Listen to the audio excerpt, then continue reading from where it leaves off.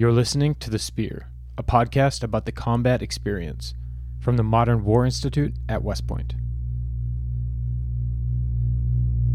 More than 100 meters outside the village, you were definitely getting in a firefight. My first patrol I took, we had a far ambush. And then it was just a huge explosion. The primary threat was RKG-3 grenades. Light machine guns and AK-47s, that kind of thing. Small arms fire, RPG fire. Explosively formed penetrators. Suicide bombs. And then that's about the time that the third IED went off. And that's when another grenade comes spinning over the side of the wall. And it's at that point the IED chain detonates. There was enemy in the wire. There's all these Humvees on fire. It was truly bullets flying from every angle that you could see. I open the door and look outside, and all I see is muzzle flashes.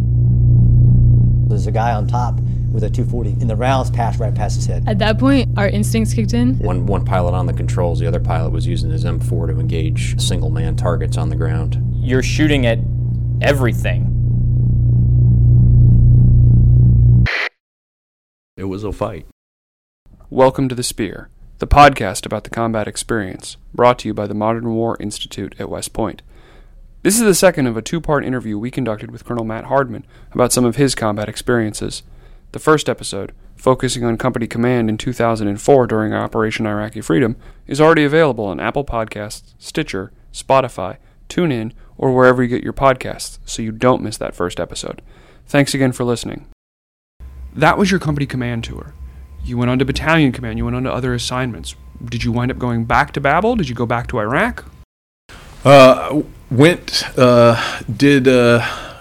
After teaching at West Point, did a deployment to Afghanistan 2010-11 up in Regional Command North, and then as a brigade CHOPS, and then in 2013 as a brigade XO to Ghazni province.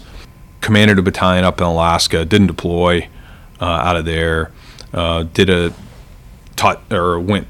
2 years at the National Training Center as a task force senior, and then did a fellowship at Harvard for a year. And then I did what I like to call the Harvard Study Abroad program by doing a year in Baghdad. So went and worked at the U.S. Embassy in Baghdad in 2019 and 2020 which was just a different experience. And I was working in the Security Cooperation Office there as the Chief of Staff for the Office of Security Cooperation Iraq. And so that was a different experience because it was on a government passport, wore civilian clothes most of the time. Worked a lot with the team over at OIR. Lieutenant General White was the CG there, phenomenal. But really my first, obviously, experience working at an embassy, and it was interesting times. I was there for the protests in the fall of 2019, and that whole time period was tense. They'd done an order departure at the embassy, so the manning at the embassy was really tight. The security was very tight.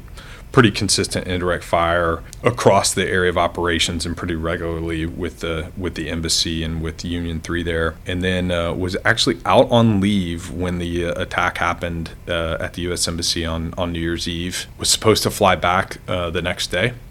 Ended up changing my plans, met up with one of my teammates in London, and then we were making our way back into Iraq. As that was happening, the Soleimani strike occurred, and then was in a jetliner over Iraq when the TBM strike happened. Landed in Doha. Took out my phone, and my phone had, was blown up with all these alerts and warnings. That was my government phone, and so we made our way to Jordan, and then finally got back in to Baghdad and to the embassy. But it was definitely interesting times there, and Iraq was completely different. So I was chief of staff, but I also was dual-hatted for a little while as the advisor to the Ministry of Defense. So. Met pretty regularly with the Chief of Defense as well as the Minister of Defense there. It was an interesting time to be in Iraq, to say the least. That transition from company grade leadership to field grade and senior field grade staff. What did you take from company command in your lieutenant days? So I think the the first, and it's really kind of the debt that you owe, right? So I think the first thing is, like, I had great role models. I mean, I served for and with some people, a handful that maybe weren't phenomenal, but by and large, like, the majors that I had when I was a lieutenant and captain, inspired me, and were phenomenal role models of officership. And so I had people to look up to that had mentored me, that had developed me, that had invested in me, that showed me some pathways to I think what right looked like. I think that's important, right? And so I took away from that, like, I have an obligation as a field grade officer to do what other people had done for me. And so it's just been very important to me as a field grade officer and a senior field grade officer to invest in other people. People did it for me, and if I don't do that, then I'm some kind of jerk. And so that was, I would say, the first thing. The second would be, an appreciation of, this is just a hard life.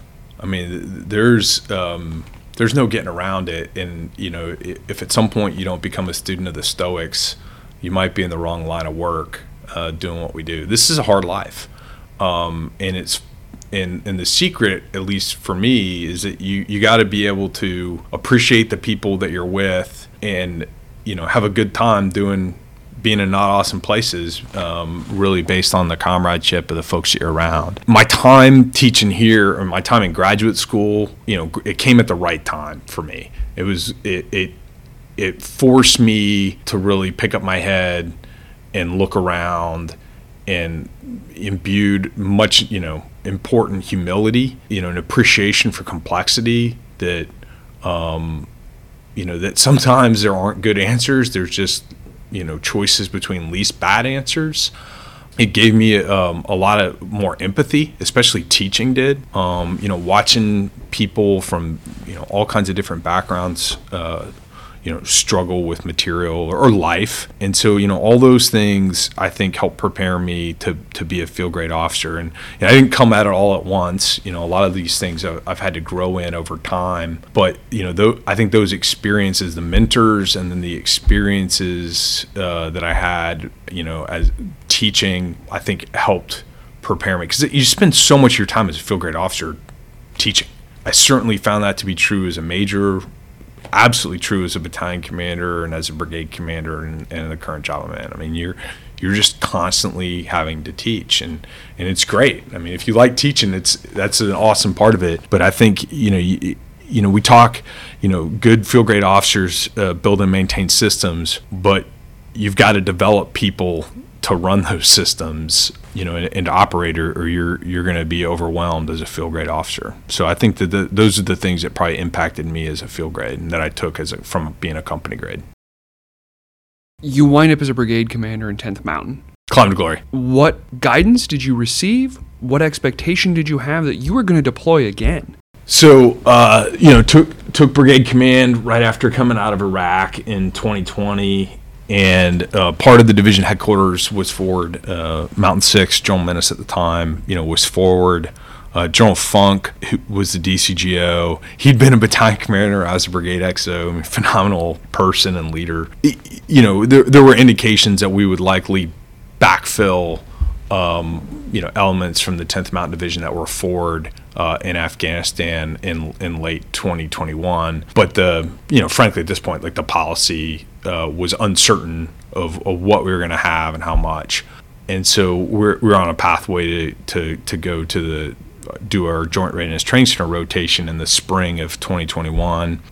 So very focused on that. Took command during COVID. 2 hurricanes hit Fort Polk in quick succession right after I took command. Of my 3 priorities, training was the third. The first was good order and discipline of the formation, and also in the context of what had happened at Fort Hood and Specialist Gillian, and especially also with what had happened, I think with COVID, is like really ingraining standards and discipline into the formation. And that's tough love, but it's love. That became apparent to me. That was something that really required a lot of attention to get right.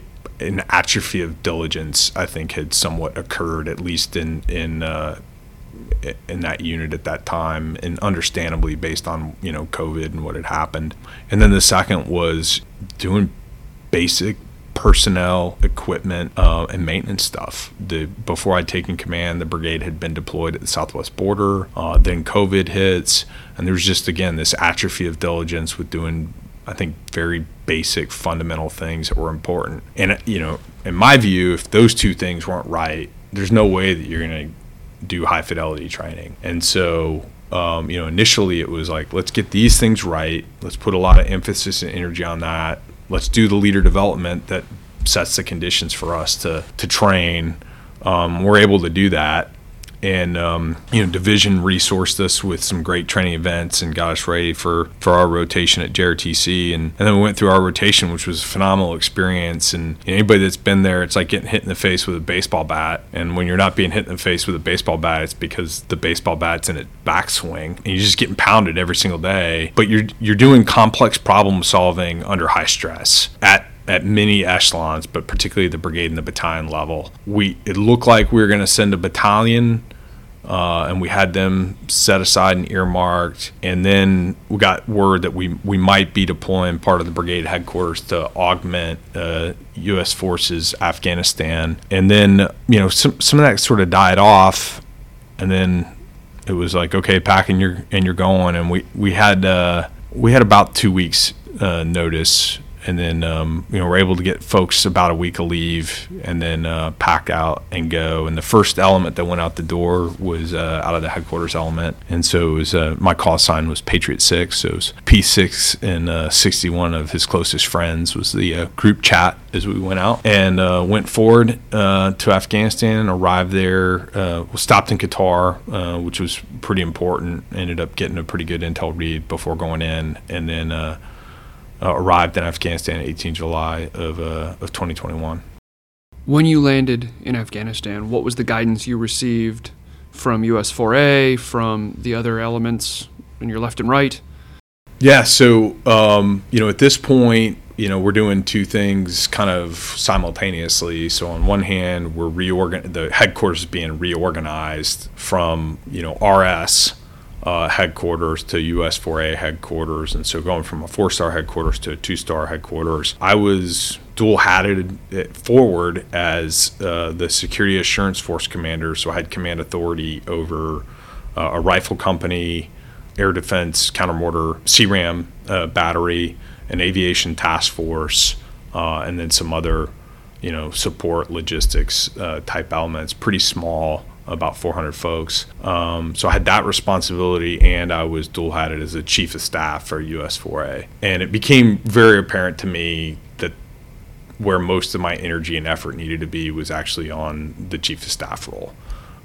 Because, the reorganization of this headquarters coupled with continuing the retrograde of equipment. But it also became apparent that, we had to be keeping an eye on what might be required of us in terms of, a retrograde or withdrawal at that point. So, really capable team of folks forward, but frankly, it was kind of all thrown together at the last minute, but some really, really capable people and working for Admiral Vaisley, who had just taken over the US 4A mission from Joe Miller. As the security situation in Afghanistan continues to deteriorate, provincial capitals are falling, regional capitals are falling, what guidance did you give and what were your feelings, right? Having been there in 2003 to come back and now have to say, it's time to go. Yeah, I think, the decisions obviously about, withdrawal and what all that means. These are being made at the highest policy levels. Our role was obviously really to inform of what we're seeing on the ground, our assessment. And obviously there's assessments coming from other agencies in the government. But, we were meeting with Afghan, leaders, and they're trying to get, cobble together a plan there. And, it became apparent that, that they couldn't pull it together. And I think for a whole host of reasons, and I think the Afghan politics were a huge part of it.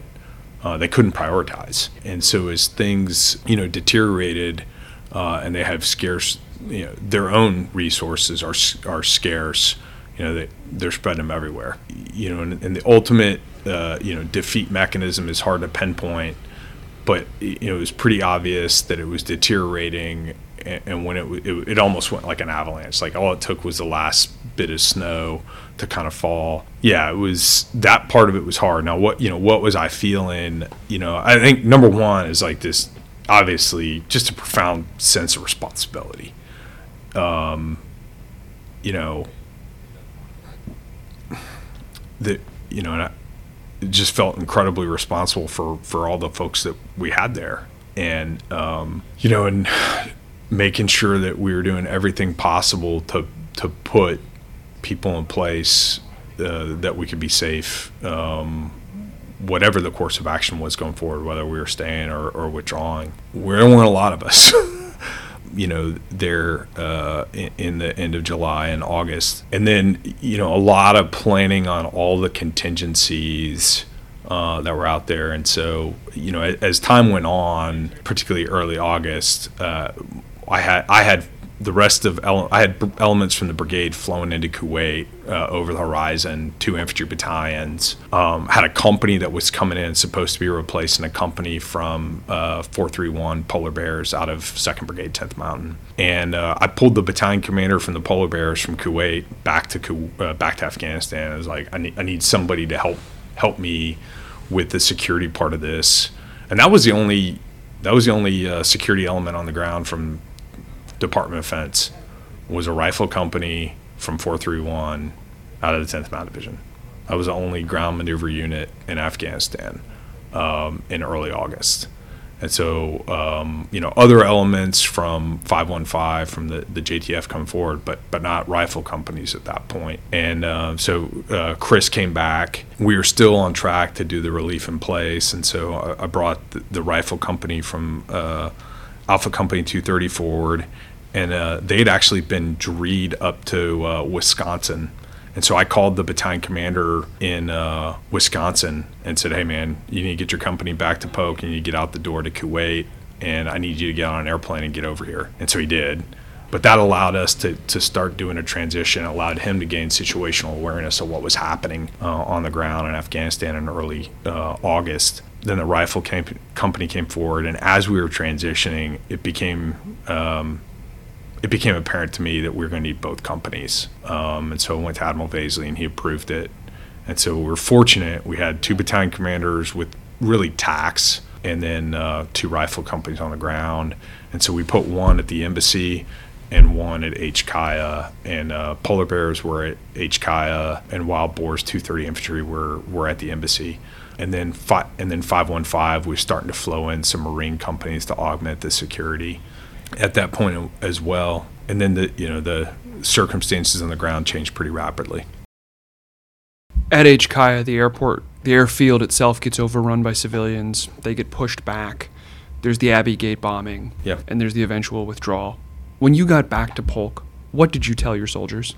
So fortunately, we went back to Kuwait. We went to Kuwait. We assumed the contingency response force for Central Command, and we had about 2 months there. And so we consolidated, reorganized, assumed a new mission. Other elements from the brigade, 2-4 Infantry had actually done the temporary safe havens in Qatar and Kuwait, and the rest of 230 had done that as well. And so there was the first thing I did when I left Afghanistan, I landed in Kuwait. I got on a plane like 6 hours later, and I flew to Qatar, and I linked up with my battalion commander that was there, Matt Strand, and they had taken the temporary safe haven mission. Off verbal from me, he had gone down to the airfield. Australians provided 2 C-130 seats out around the 17th of August, and he flew with a TAC and a rifle company to Qatar and augmented the temporary safe haven mission there. When you talk mission command, Matt, get to Qatar, help fix the problem there. And he did. And so I walk in, the scout platoon sergeant, Staff Sergeant Hoffman, is sitting down with a picture book and 30 Afghan kids around him.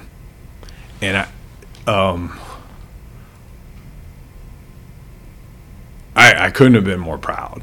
I mean, that part of it, and it was incredibly cathartic, because obviously the experience at HKIA had been pretty traumatic, and but this is the far side of it. And I was incredibly proud, and I personally think the American people should be incredibly proud of the first impression that we made as Americans, with these folks living through a hugely traumatic event for them, leaving family, friends, their homes, and and I saw the Marines at the EEC at HKIA too, just the decency with which young airmen, soldiers, sailors, Marines treated these people in hardship made me incredibly proud to be in the service and incredibly proud to be an American. And that's what I encountered, and it's what I needed, honestly, because I mean, after Abbey, after the airfield, some good in what was obviously a tragic event. And so I spent a couple hours there with them, and then I actually went and we thought we would be with US-4A for a little longer, and within a couple days, like we were detached from US-4A and given the contingency response force mission. But I went up and I saw Admiral Vaisley and Brigadier General Day, a UK 1-star that was there, and I brought that team down to the temporary safe havens because I felt like people that had kind of been through this hard experience, they needed to see this. They needed to see that there were young people in particular and young families that were going to have a different and a better life because of their hard work and, frankly, the sacrifices of the 13 service members at Abbey. And so, we went from a very small portion of the brigade went forward, had been forward, probably 250 people, 300 people total from the brigade had gone forward to Afghanistan. And then others had worked this temporary safe haven mission in Qatar and Kuwait, which was also traumatic. And I think we were fortunate to be in Kuwait, captive audience, obviously not awesome being away from your family, but a chance to let people sit down with behavioral health, sit down with our chaplains, sit down with their leaders really getting to spend a lot of time with them. We did basic Army training stuff to build a sense of normalcy in what we're doing. A lot of PT, a lot of sports, a lot of small unit training, and we had a couple months to kind of decompress from this experience. I back to the experience I had as a company commander and things I felt like I'd maybe gotten right and things I'd gotten wrong bringing a unit back, things I'd gotten wrong personally with dealing with trauma. I sat down with the behavioral health provider from the brigade within a couple days of being back in Kuwait, and it was awkward. I mean, I love her to death. She works, she's a captain, and it was a little awkward, but it was good. Ultimately it was cathartic. General Clark, the RCENT commander, asked me to come down and kind of give the AR what had happened to him. And that was incredibly cathartic to be able to do that. And so, I took from that, I talked to everybody that went forward to Afghanistan in small groups, and it was like, hey, you need to talk to somebody. And maybe that's your chaplain, maybe it's a behavioral health provider. I've talked to both, and I'm talking to mentors, but you got to talk to somebody about this stuff. You got to unpack it. Also that there's no normative response to any of this. Like, there's people that are going to be completely fine, that it's like, yeah, that was a really surreal event, but I'm okay. And then, there's people that are going to have a hard time, and there's no normal response. And so don't feel like there's something wrong with you if you're having a response that's different than other people. And I do think it gave a chance for a lot of those folks to decompress from this experience, to process it in a way that they had a support network around them. We had all of our medics, we had 2 female medics that had each been handed at least a dozen dead children. Afghans, kids crushed in the crowd, and the crowd would hand, their dead over to our female medics. And, and they were gutted by that experience. And, they felt really traumatized, being awarded combat medical badges. felt terrible about that. But, what I tried to convey to them is they carried a burden for the American people, and they represented the American people in a way that's, with grace and dignity, and in a way, I think, frankly, that brings credit to America, and that I can't imagine losing my kids, and that people that lost their children trusted them enough to care for them. I think speaks volumes about, the young soldiers, sailors, airmen, Marines that were fortunate enough to get a lead. Your career spanned pre-GWAT, the global war on terror, operations in Afghanistan, operations in Iraq. For the junior and aspiring leaders, what's the one key takeaway? Be a good dude. Be a good dude. Lean into helping other people. Be quick to apologize when you make mistakes. Be quick to forgive when you perceive people have affronted you. When you have an opportunity to lighten somebody else's load, like pick something up and carry it on their behalf, love the people around you. You don't know how long they're going to be around you. That mantra, rule number one, be a good dude. Young men and women, they need each other to support each other. And, I think you just got to be a great teammate. You got to be a good follower. Be empathetic to your boss. I've gotten a lot better at that in my career. The vast majority of people are getting up every single day and want to do great things for America and want to do great things for America's sons and daughters. As a colonel, I'm not getting it right all the time. What I have appreciated is, the captains I've had out there that supported me, that called me out, but in a polite and professional way, maybe when I was off. Be a good follower, be a good teammate, and then ultimately you got to lead with love. You got to love your soldiers, every last one of them.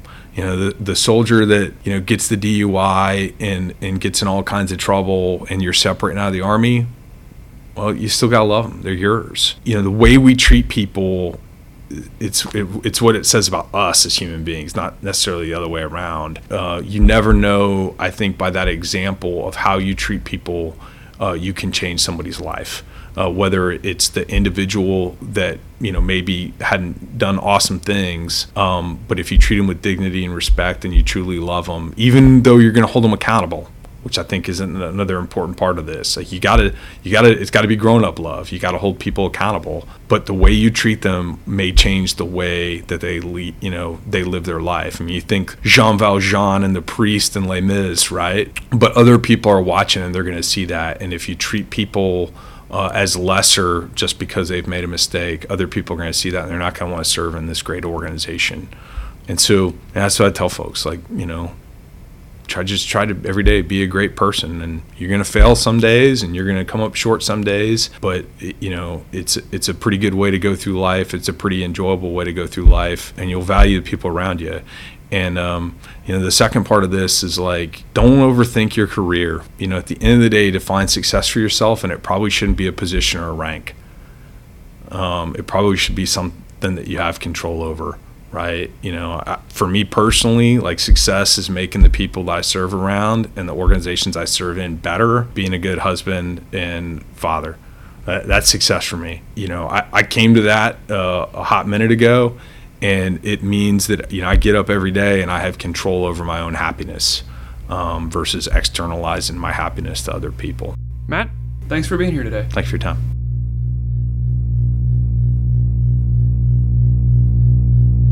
Thank you for listening to this episode of The Spear. The Spear is produced by the Modern War Institute at West Point. What you hear in each episode are the views of the participants and don't represent the position of West Point, the Army, or the U.S. government. Be sure you're subscribed to The Spear on Apple Podcasts, Stitcher, or your favorite podcast app, where you can also give the podcast a rating or leave a review, which helps us reach new listeners. And if you aren't yet following MWI on social media, please find us on Twitter, Facebook, and LinkedIn. Thanks again for listening.